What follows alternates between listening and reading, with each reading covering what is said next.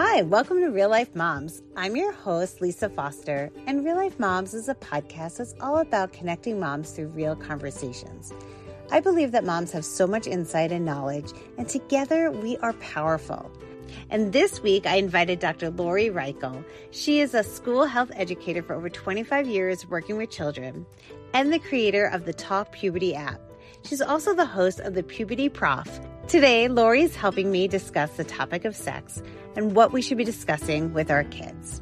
Hi, Lori. Welcome to Real Life Moms. Hi, Lisa. Thanks so much for having me today. It's so nice to meet you. I'm really excited about our topic. I'm a little bit nervous about our topic. Oh, no. Well, because we're going to discuss how to talk to our kids about sex and just everything that goes along with that. Well, maybe you're more comfortable, but as much as I think I'm comfortable with it, I do have teenagers, and, as they're starting to explore this, it gets a little bit hard to actually articulate what I'm trying to say, what I'm trying to ask, and how to help them. So I'm really excited to have this conversation with you.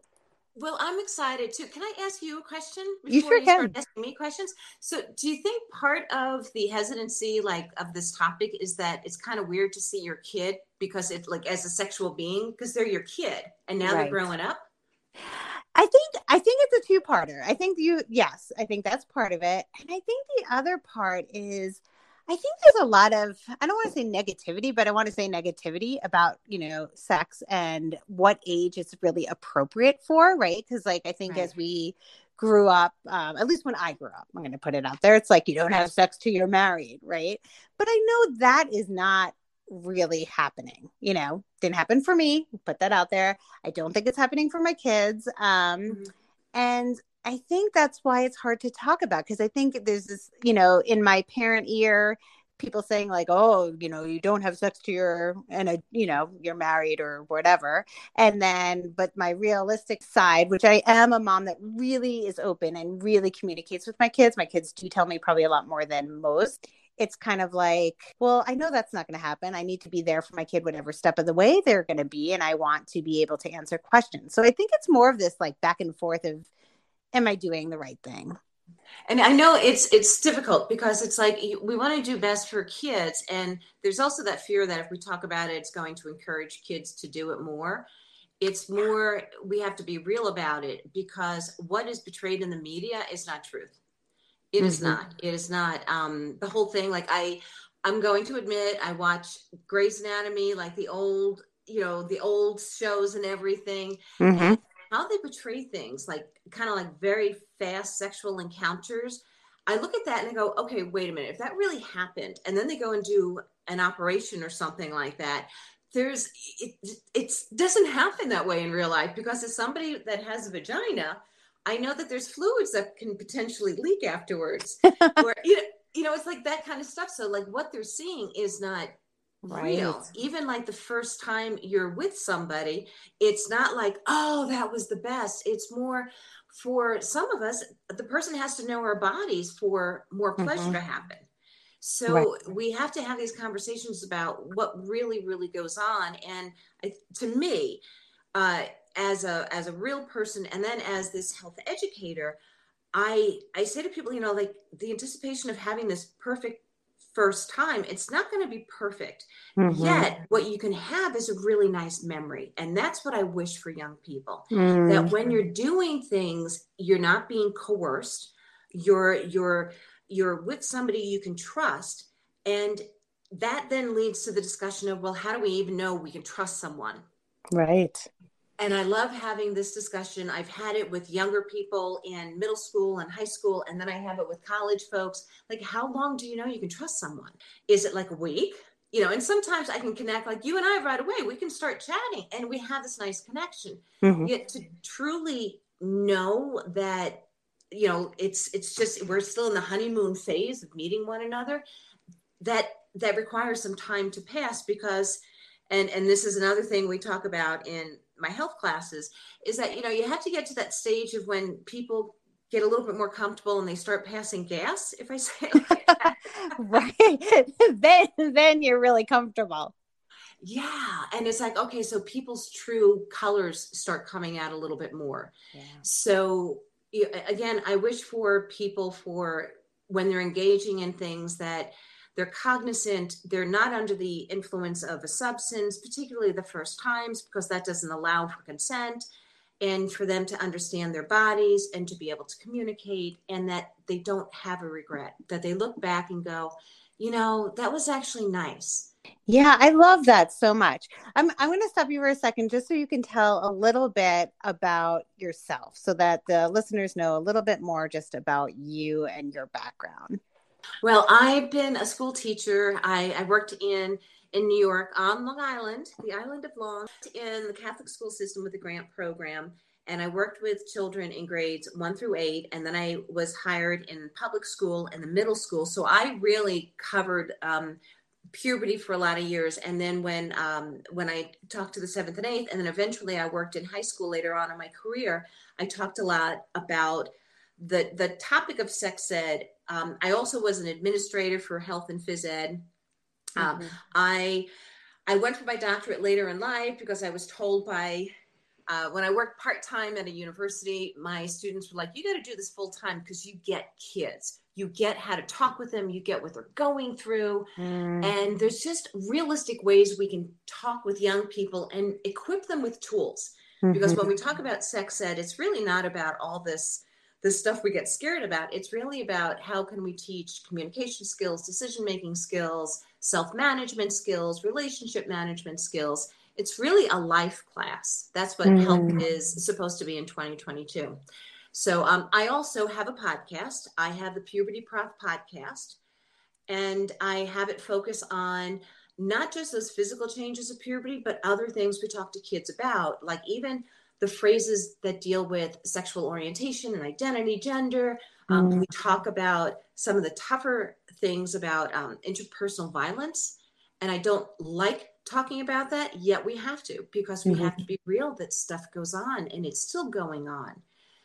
So I have a podcast. I created the Talk Puberty app and the Talk Before Sex app to create a tool for people to get together and talk before acting on something or before even going through puberty. I'm a believer of having a conversation before an action occurs between two people. Yeah, I love that. And I kind of actually looked at your app, and I think it was Talk Before Sex app, maybe? Was that what it's called? Yeah, there's one it's called Before, and I did it as a capital B and then four. Yes. Before Sex. And that one, I'm not trying to be this old farty person of, don't have sex. It's more, I hear from young people that sometimes there's this regret. And a part of it is they're not sure how to start the conversation. Yeah. So I created the app so somebody can be like, they can download it. And I made sure too, I don't know if you know this about apps, that if you get free apps, you're going to get a lot of ads. And because both of my apps refer to body parts like the vulva, the penis, I don't want anything inappropriate to appear. Yeah. So a price had to be attached to it. So a person can say, hey, why don't we check this app out? Isn't this ridiculous? Look at these questions. And they can make fun of the questions, but it leads to conversations. And that's the purpose of the Talk Before Sex app. And then the Talk Puberty app was actually created for parents and other caregivers so they can sit down with their kids, even in the 4th and 5th grade, and say, check this out. What are some of the common questions that children ask that deal with all children or with most boys, most girls? So again, it's trying to help people talk, start the conversation and continue it. Oh gosh, I have so many questions already. And I'm also sitting here going, oh my God, I should have done so much more talking to my kids. I thought I did. No. Okay. I have to say this to you, Lisa, and to the listeners. Yes. The reality is a lot of us didn't have this modeled. Yeah. No. I did not have this modeled. Not at all. No. So it's kind of like and I believe that the next generations are going to get better. But I also understand there's this disconnect that when it's your actual child, whether or not it's a biological or an adopted or, stepchild, it's still sometimes challenging to have that conversation. And part of it too, for parents, is we're afraid sometimes of what other parents are going to think. Yeah, exactly. Yeah. So we have all these barriers to get through, and we're doing the best we can with kids. We are. We are. And so, and like our parents did the best they could. And it's funny, my parents now, they'll be like, I can't believe you talk to kids about sex. I'm like, Mm-hmm. yeah, but I'm not like, it's nothing pornographic that I'm talking about. It's about life skills. So how do you start the conversation? How and actually when? Actually, what we're trying to do in the year 2022, 2023 is when children are younger, allow conversation to happen naturally. So if a child even asks the question about like if somebody's pregnant again, and how did the baby get in there, Yeah. that's basic biology. And there's a lot of sex educators that say, and answer the question, it's biology. But other things about being very cognizant about how we even love our bodies, because that's part when we go through these changes, especially puberty, body image is huge. And we know that as kids get older, from a certain age, they're very cognizant of their bodies changing. And if we comment on our bodies, to be like, oh, you know what, I'm being too hard on myself. So those are very subtle messages that deal with sexuality, that we can just model for our children. But when a child sees something, or when we see something, and to say, they're kissing on TV, what do you think about that? If you're seeing something with animals, because some people that live on farms, they're going to see stuff with animals that you don't always think about. That's how baby animals are created. So I would say a really an important thing for us as adults to remember is, as much as we hope that our kids will come to us and ask questions, they don't know how to do that if we have not modeled them for them. So when a parent has said to me, like, well, my kid doesn't come up and ask me questions. Well, do you ask questions about your, like, to your child? Do you model, like, hey, do you want to go get a book on puberty? Or pick up a book on puberty and show it to your child and say, hey, why don't we read this together? So it's that kind of stuff that we can do. Yes. And then be very cognizant. And let me back up too. When we talk about body parts, attempt to use the actual names of the body parts. If I say medically accurate names, what we see is that when we, like for a child, if we go, well, that's a pee-pee, it begins to send children a message that we can't say these body parts. We feel uncomfortable and we don't take them seriously. Versus, oh yeah, that's your penis. And if there's a dad, dad has a penis too, if he has a penis. So the more we have these nicknames, it just demonstrates that we're not comfortable.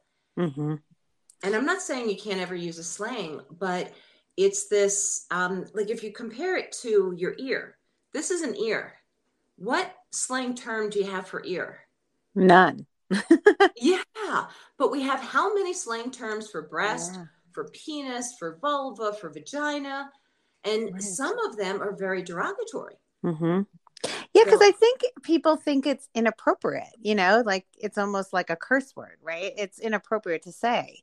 So I think that's why a lot of people use something else. And I think it's weird that sometimes in movies, they have like a little child portraying that they're like, Daddy has a penis. And they say it really loud and like, oh, shh, shh, shh. And it's like, why is that always portrayed? Because they do have a penis. A penis. That's okay. It's a body part. Child is knowing that it's their body. And it's funny because what you were saying about talking to your children about puberty or maybe getting a book. One of the things I did with my daughter, I feel like I missed the boat on my son a little bit because he's younger, the second child, let's face facts, it's a little less hands-on. And I guess I expected my husband to take part in that a little bit more, and I don't think it happened, but that's okay. But my daughter, I took her and we went and got the American Girl doll book. It has like all about, and so we got that, and I was like, "Oh, we're gonna go buy a book today." And she was young; she was probably like 8. So it was early, and we got this book, and we went into the car, and I remember hearing like, if you're in the car, there's nothing else to do, right? So you're kind of trapped in the car, and you're gonna have a conversation. So we went through the book, and she had questions, and then it got to a point where I think she was just like, "You know what? That's enough information," and then we just stopped, but. I felt like that was really cool because it did open the door to just knowing that she can come talk to me about anything without a judgment, and that I will give them the best answer that I can, or we'll go Google or get a book. Yep. So And that's modeling, like going to a reliable resource, like kidshealth.org has a lot of updated information. And then there's amaze.org. They have some video clips on a variety of sexual health topics. But the Kids Health, very age appropriate for like those preteens and then for teens. But yeah, to go to a reliable resource. And I love that the American Girl book, and they have more than one these days. It's a lot of young people love those books. And it's a great tool where, both the parent, the caregiver, and the child can look at it. The other, for boys at times, we didn't have a lot of books, and now we're having more and more being written. So it's really great.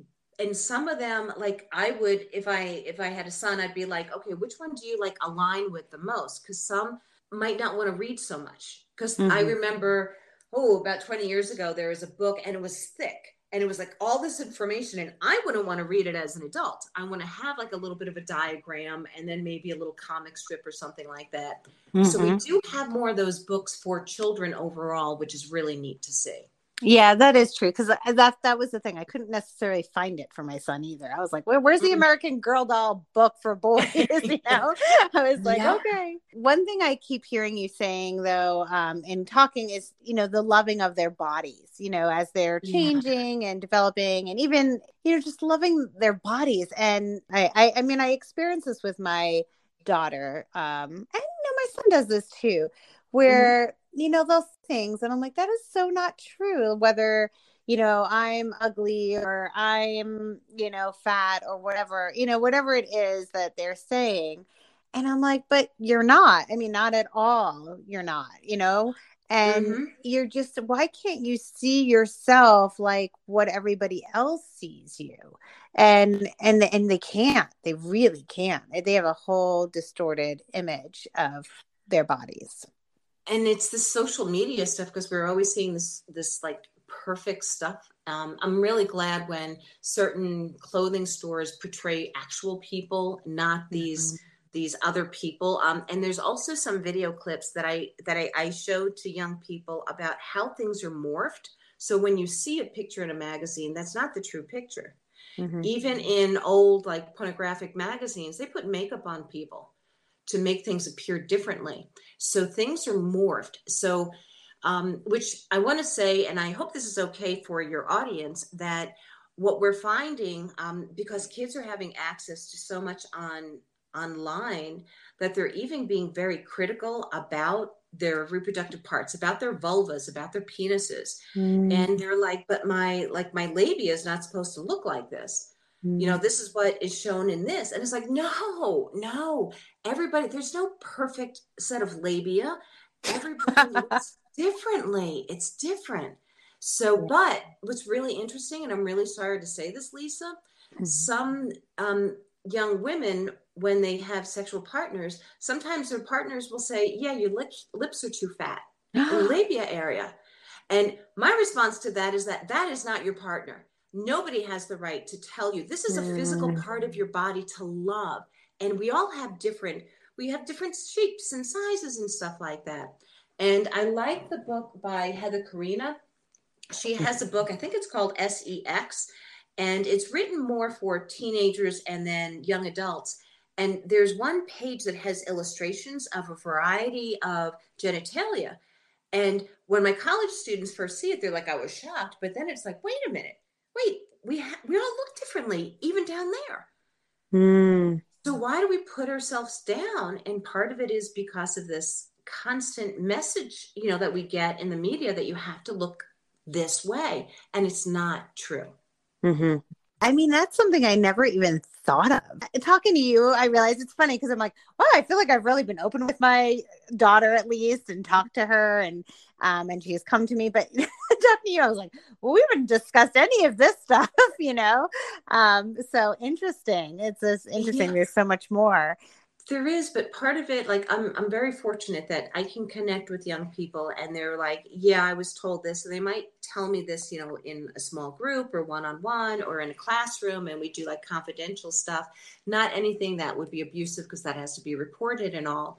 But they talk about some of the realities of Mm-hmm. how some of their peers even will make comments. And it's it's unfortunate. So we have to be honest with kids, and as much as we can as adults to say, you know, sometimes I do have a challenge with my body, but I'm so grateful for it. Like we train future elementary educators to not talk about, oh, I got to go on a diet or I'm trying to lose 5 pounds in front of elementary school kids, because we don't want young kids to constantly hear us adults with our own issues. If you have a little junk in your trunk, have a little junk in your trunk. Yeah, We be proud. know. Yeah, if I don't, did you see the movie Eat, Pray, Love? Oh, you love that movie. That scene when she is eating pizza in Mm-hmm. Rome, Yeah. and the other woman's like, "Oh, I gained 5 pounds. You know, my jeans don't fit me." And that main character that Julia Roberts plays, she goes, "You know, when you've been naked with a partner," and she's like, "I haven't been with many men or whatever," and she's like, "Well, anytime you've removed your clothing, have they complained?" Yeah. No, they're happy. There's a naked woman there. And So that's the true. reality. Sexy is loving your body and Mm-hmm. being in your body and maybe doing a little dance or whatever it is. It's Mm-hmm. really appreciating what you have versus trying to be perfect. Because, and I don't know if I'm talking too much here, but there's even a rise in plastic surgery in the genital area. Oh my. Yep. And there's even some young people that are requesting it and some parents that are, I don't know where they're getting the money for it, but it's like, why? Why? And part of it is because of all the messages that people have seen in porn. Can I Yeah. ask you, because you have so much experience with kids and talking to them, what are young kids asking about sex? Like, what are they coming to you with? Well, it depends upon the age. Mm-hmm. Because certainly younger kids, they're kids and they really just want to know if they see something like, you know, what is that about? Like for puberty, when we talk about body changes and then the hygiene skills of how to take care of those body changes and then the social changes and stuff, kids that age are very curious about, well, if it's somebody that's going to have a menstrual cycle, they're very concerned about when they're going to get a menstrual cycle. They're going to, you know, they're concerned they're going to get it when they're wearing white pants and they have a male teacher and they don't have a pad or anything. So it's a lot of reassuring of, you know, your school's going to have your back. You know, nobody's going to know unless you point it out. That's one thing they'll ask about. For boys, they'll ask about wet dreams because some of them are not sure about what that is. And some of them Mm-hmm. think they're urinating in their bed. And then they'll talk about things like, you know, how to hide an erection, those sudden erections. Mm-hmm. And they'll even talk about that in like seventh, eighth grade. And then really when they get into that seventh, eighth grade high school, they are curious about sex, but to back it up, first they really want to know, how do you get somebody to like you? They really want that relationship stuff. And then how can you even like get somebody to hang out with you? And then how do you, some of them even want to know, how do you break up with someone? And these are relationship skills. And then regarding other things about sexuality, they are curious. Like certainly when we talk about sexual orientation and gender, some kids are like, what are all those LGBT plus things mean?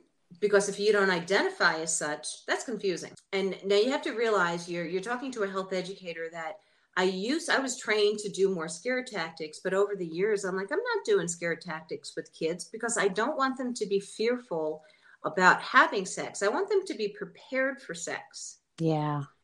And so I don't go over all the STIs are, the general stuff. The main thing, and this is what kids want to know too, the main thing that we'll go over is how do you prevent, like a pregnancy, prevent getting an STI. If you think you got one, what do you do? They also want to know, how do you like really talk to people about this stuff? And it's like, Mm-hmm. well, let's practice. Let's even practice just saying body parts, or let's create a dialogue that if you were going to do something with someone, how do you do that? Is it teens that are starting this, or is it younger? Is it preteens? It depends upon who the person is. It depends upon where you're at. The Youth Risk Behavior Survey will tell us there are a percentage of people that do engage in sexual intercourse before they graduate high school. Mm-hmm. There are some people that do engage before the age of 13. Wow. So they do, yet the reality is sometimes, like if it's a single parent and maybe they have a lot of partners, we have to remember the kids like are seeing this modeled, so they have this curiosity. Mm-hmm. And maybe they just have a lot of free time.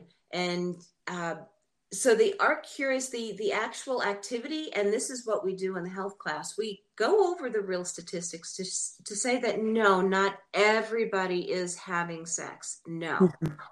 Intercourse, I would say the Youth Risk Behavior Survey, it's like 1 out of 2 people. Typically, they'll admit that on the survey. Sometimes it's a little less.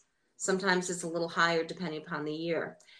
Now, the oral and anal sex, that certainly has changed from when I was growing up, because oral sex is perceived as not as intimate, and then anal sex has gotten increasingly popular. Why do you think that is? Part of that is, I'm sorry, it's about porn. And I'm not like anti-porn. I know that there's adults that can watch it and everything, but kids are being exposed to stuff. Wow. And what they're being exposed to online, that kind of imagery usually is more, it's more, if I say violent, it's more, it's can be very, like for heterosexual sex, the female might be held down, some of the terminology that's used, and anal sex is shown a lot. So you feel that kids are actually learning from porn? Is Absolutely. that? Wow. Yes. Wow. Yeah. Another conversation I need to have with my kids. But yes. Wow. Okay. I never thought about that, because it's, that isn't necessarily the type of sex I would hope for my kids when they're ready. Yeah. I mean, it's called fifth base by some kids. Oh, wow. Fifth base. Yes. I'm so old. No, I'm out of it. Oh my gosh. No, okay. It's more, and if you look at stuff with Peggy Orenstein, she has done research when she's talked with teenagers and then college folks, and she has a book called Girls and Sex, and then a book called Boys and Sex, and they talk about the realities of what they've seen, what they're exposed to, and anal sex has gotten more popular with heterosexual activity with younger people, and and I'll admit to this, and I've actually said this to my college students, that, if you're a person with a vulva, a lot of us were not taught that we have to figure out our pleasure. And I'll say it like this: if somebody has a penis, they usually can figure out what their pleasure is, because they're touching their penis to urinate. And then when somebody else touches their penis, they're like hitting the jackpot, like, oh my God, I don't have to touch somebody else's. That feels great. And for a person touching, like if you touch a penis the first time, you don't even know what you're doing, but like the guy's like, woohoo. Now, those of us with a vulva, what we're taught is, okay, you have to wipe after you go to the bathroom, and wipe from the front to the back, which is really weird to do because it seems like it goes against gravity in a way. But it's not like a pleasure thing that if we touch, even if we hit the clitoral area, we don't necessarily get a pleasing sensation. So it's like, well, what does please us? And we have to figure it out. How we have to figure it out is exploration. But we still have this connotation that if you touch your body parts, then that's kind of slutty. But it's not. It's exploration. And so when we have a partner, the partner, it's really interesting, because if you talk to women, like biological female, somebody with a vulva doesn't know what brings them pleasure.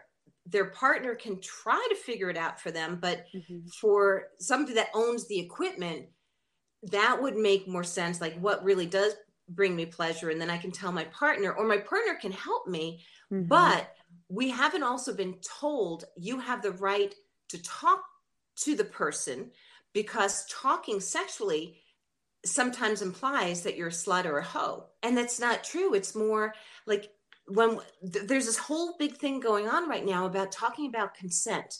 And we're starting with younger, because it's not just about sex. We want to equip kids when they're younger that, like, if I got a new toy And my parents like, well, go share it with Lisa.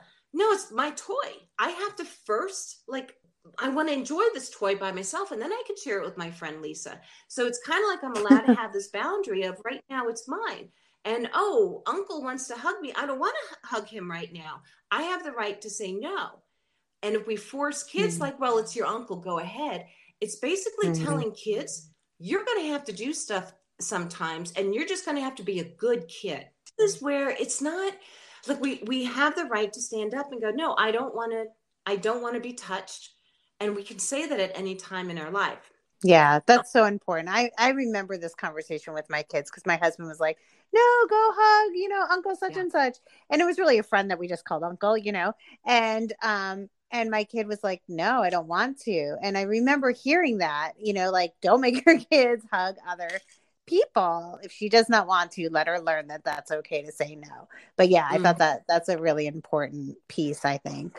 Now, I want to tell you and your listeners about, if you really want to get a sense of stuff that's still going on, do a Google search on YouTube for the video clip from 8th grade, the movie called Truth or Dare. Mm. And it's the scene where there's a heterosexual young couple in a car. They're just kind of hanging out. It's dark out. And the guy, he's probably 16-ish in this. He's like, I want to take out off my shirt.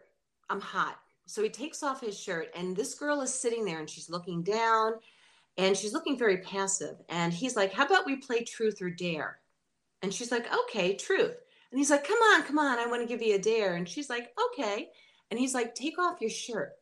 And she's sitting there and she's like, I don't want to. I'm sorry. I'm sorry. No, I don't want to. And she does what we hope she would do. But when you watch it, you actually get annoyed because you realize she's acting in a way that a lot of us were taught. We were taught to be the good kid and apologize for not doing what other people want us to do. Mm. And I think it's a great video clip for a parent to talk with their kids and say, let's watch this. And Yeah. I've said to the students, this, excuse my language, it pisses me off because I want her to feel comfortable about her decision, not embarrassed, because she was right for herself. Mm-hmm. When I've had young people watch this and they're about to go teach, a lot of them are like, this actually still goes on. And you feel guilty when you say no. And I'm like, that's why we're going to teach kids assertiveness skills, because they have the right to stand up for themselves. Listening to you, I feel like, going into this talk, I was like, okay, talking about sex, we can do this. But there's so much more. There's so Yeah. much more to sex than the actual, like the sex part is actually easy, right? Like there's Mm-hmm. these components. This is how you do it. It's the everything else that seems to be actually so important to talk about. Like it's okay to say no. It's okay to stand up for yourself. It's okay, Yeah. like love yourself.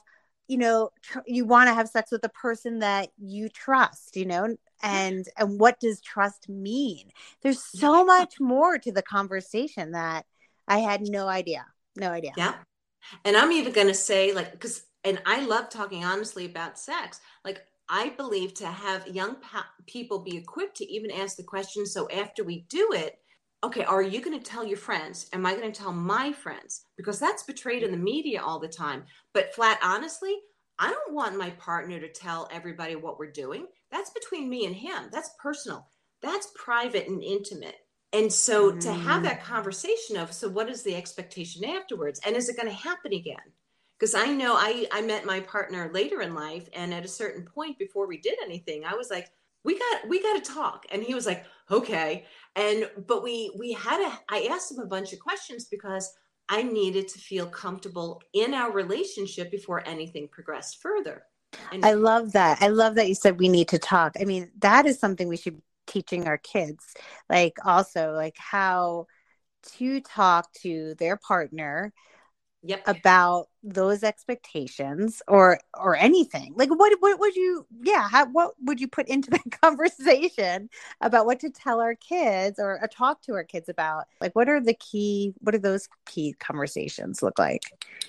Well, it's even, we can start off basic. And you had said that you saw the Talk Before Sex app. Mm-hmm. And that actually is broken down into, let's just talk about general questions about what is a healthy relationship?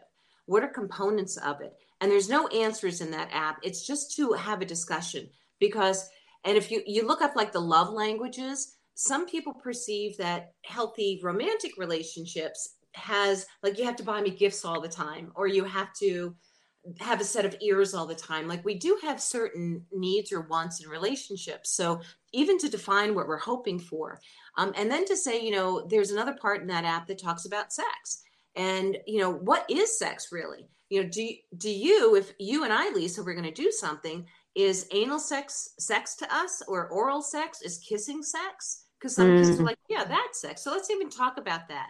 And then if we're going to do something like there's just to have a logical conversation about what is it that I'm hoping for. It's Mm-hmm. kind of like it's interesting because when I go on vacation, I know that I have certain goals on a vacation, and that includes, relaxation and making sure we're spending money in a budget and stuff. And so to me, putting that into like a sexual relationships, it's the same thing. Like, why can't we talk honestly about expectations?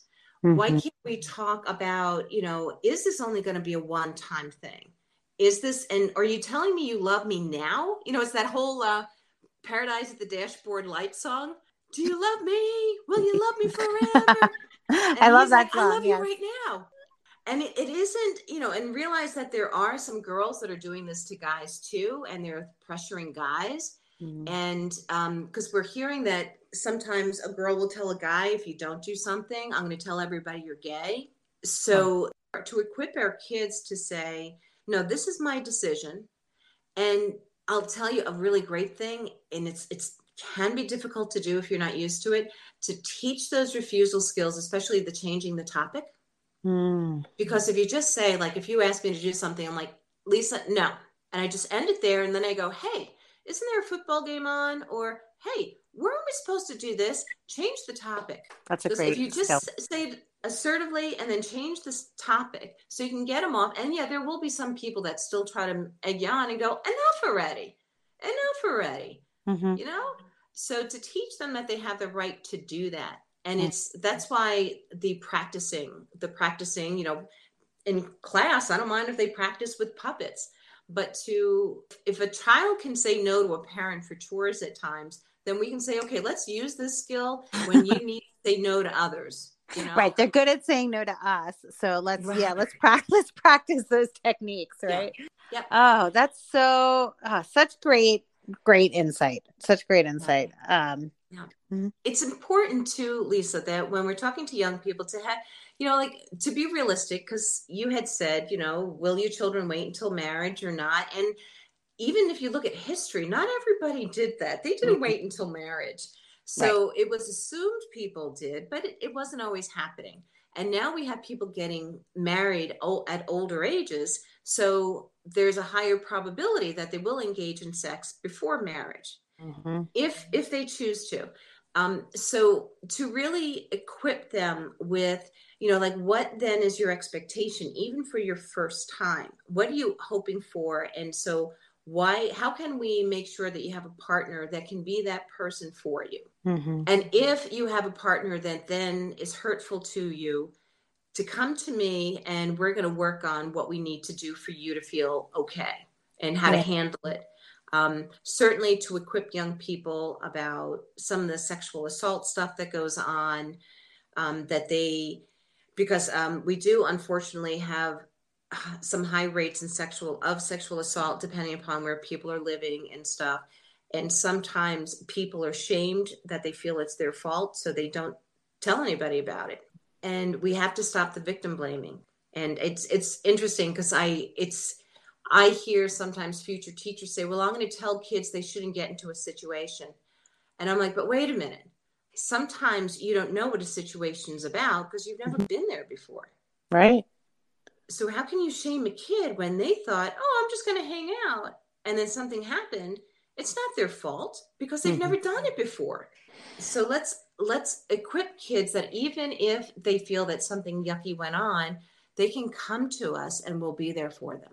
How, as a parent, do you how do you show that to your kid that you'll be there for anything? Because I feel like I can say that to my kids and say, "Hey, I'm here for you no matter what."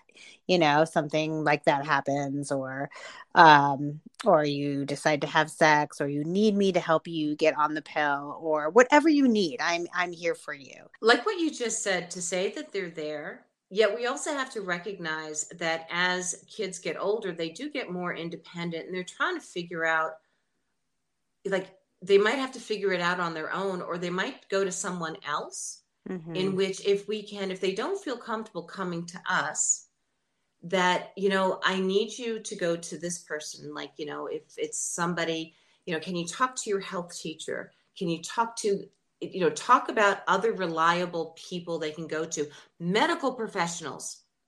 So if somebody is, no matter if you have a son or a daughter, to introduce them to a medical professional that they can ask a variety of questions to.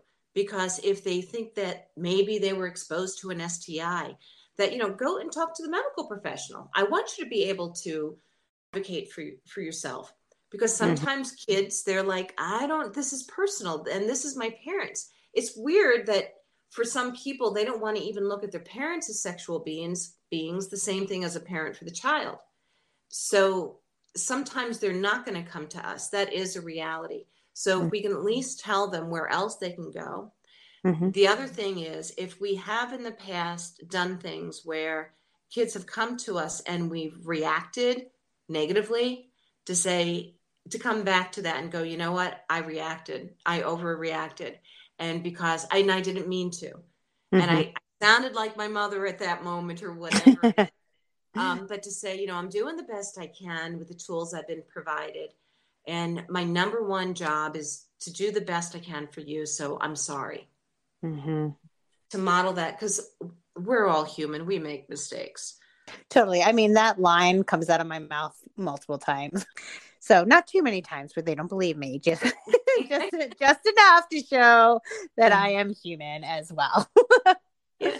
It's funny that, we sometimes think that our relationships are supposed to be perfect, and Mm-hmm. they're not. And anybody, like, living with anybody is not easy. Mm-hmm. It's not, because sometimes, somebody just leaves that toothpaste on the sink, and it could be really annoying, or maybe you're the person that does it. So it's hard to live with somebody, and even dating people, it's difficult. Relationships help us figure out more of who we are. And Mm-hmm. sometimes it can bring out the worst in us, and that's how we can grow. We can become better people. Mm-hmm. So to remind, like, even young people that, like, my relationship with my partner is not perfect, but we have to work on it. And love is a verb. It's a verb. It's an action. So him just saying I love you and me saying it back to him doesn't mean that that's going to save our relationship.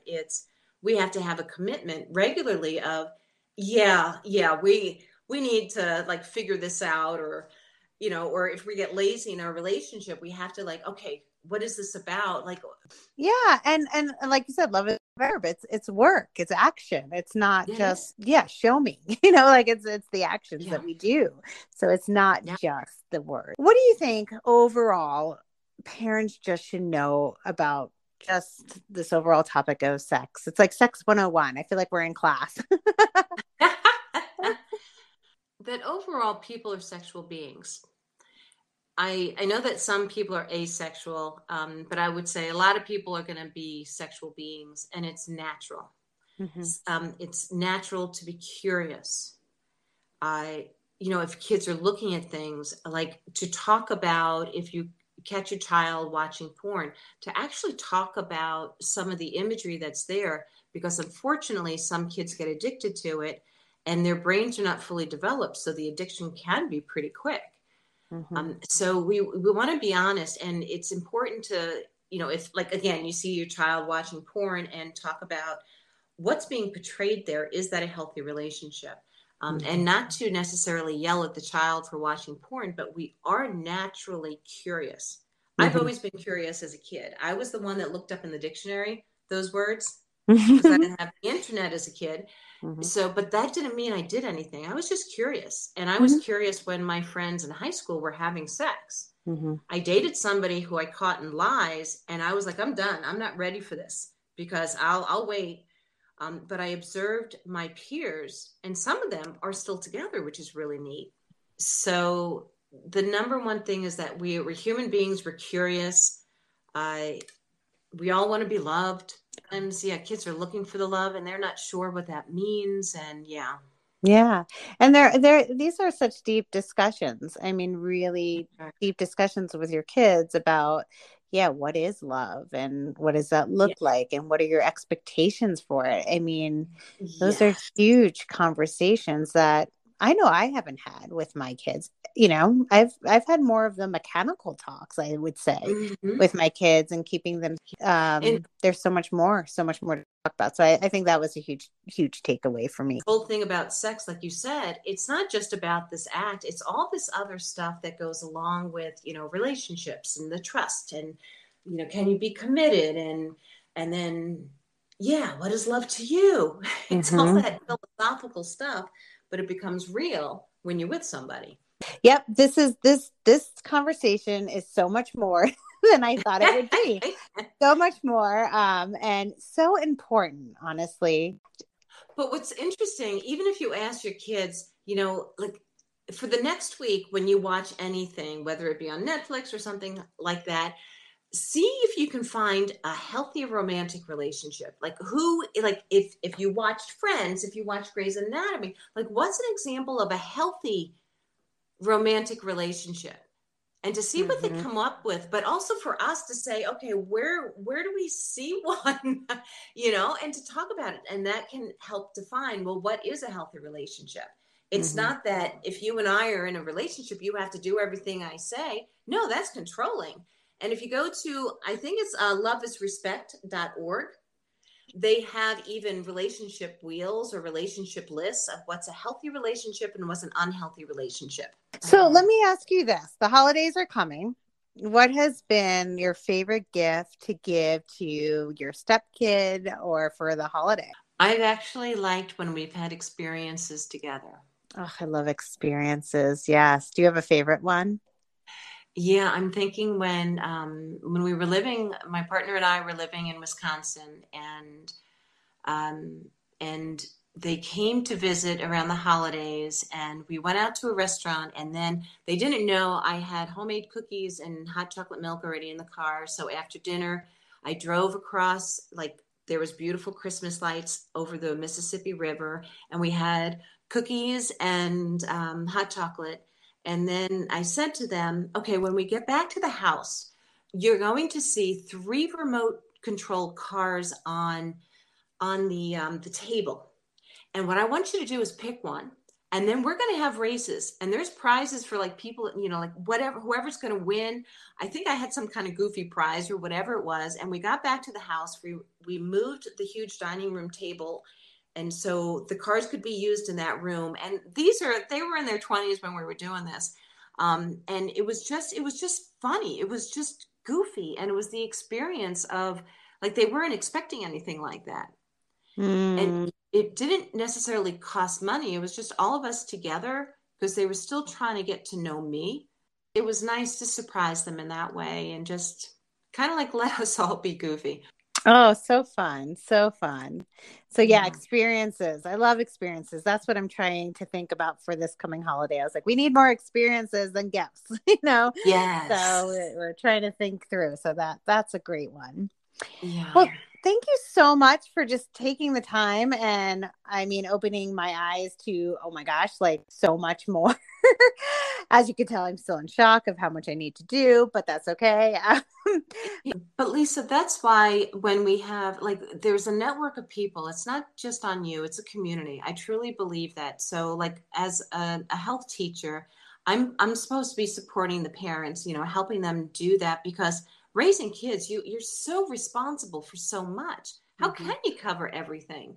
Because this is a lifetime. So to work as a team, and I perceive you're doing a great job. You're doing the best you can with the tools you've been provided. And I hope to one day meet you in person. And I Mhm. think your kids are lucky to have you.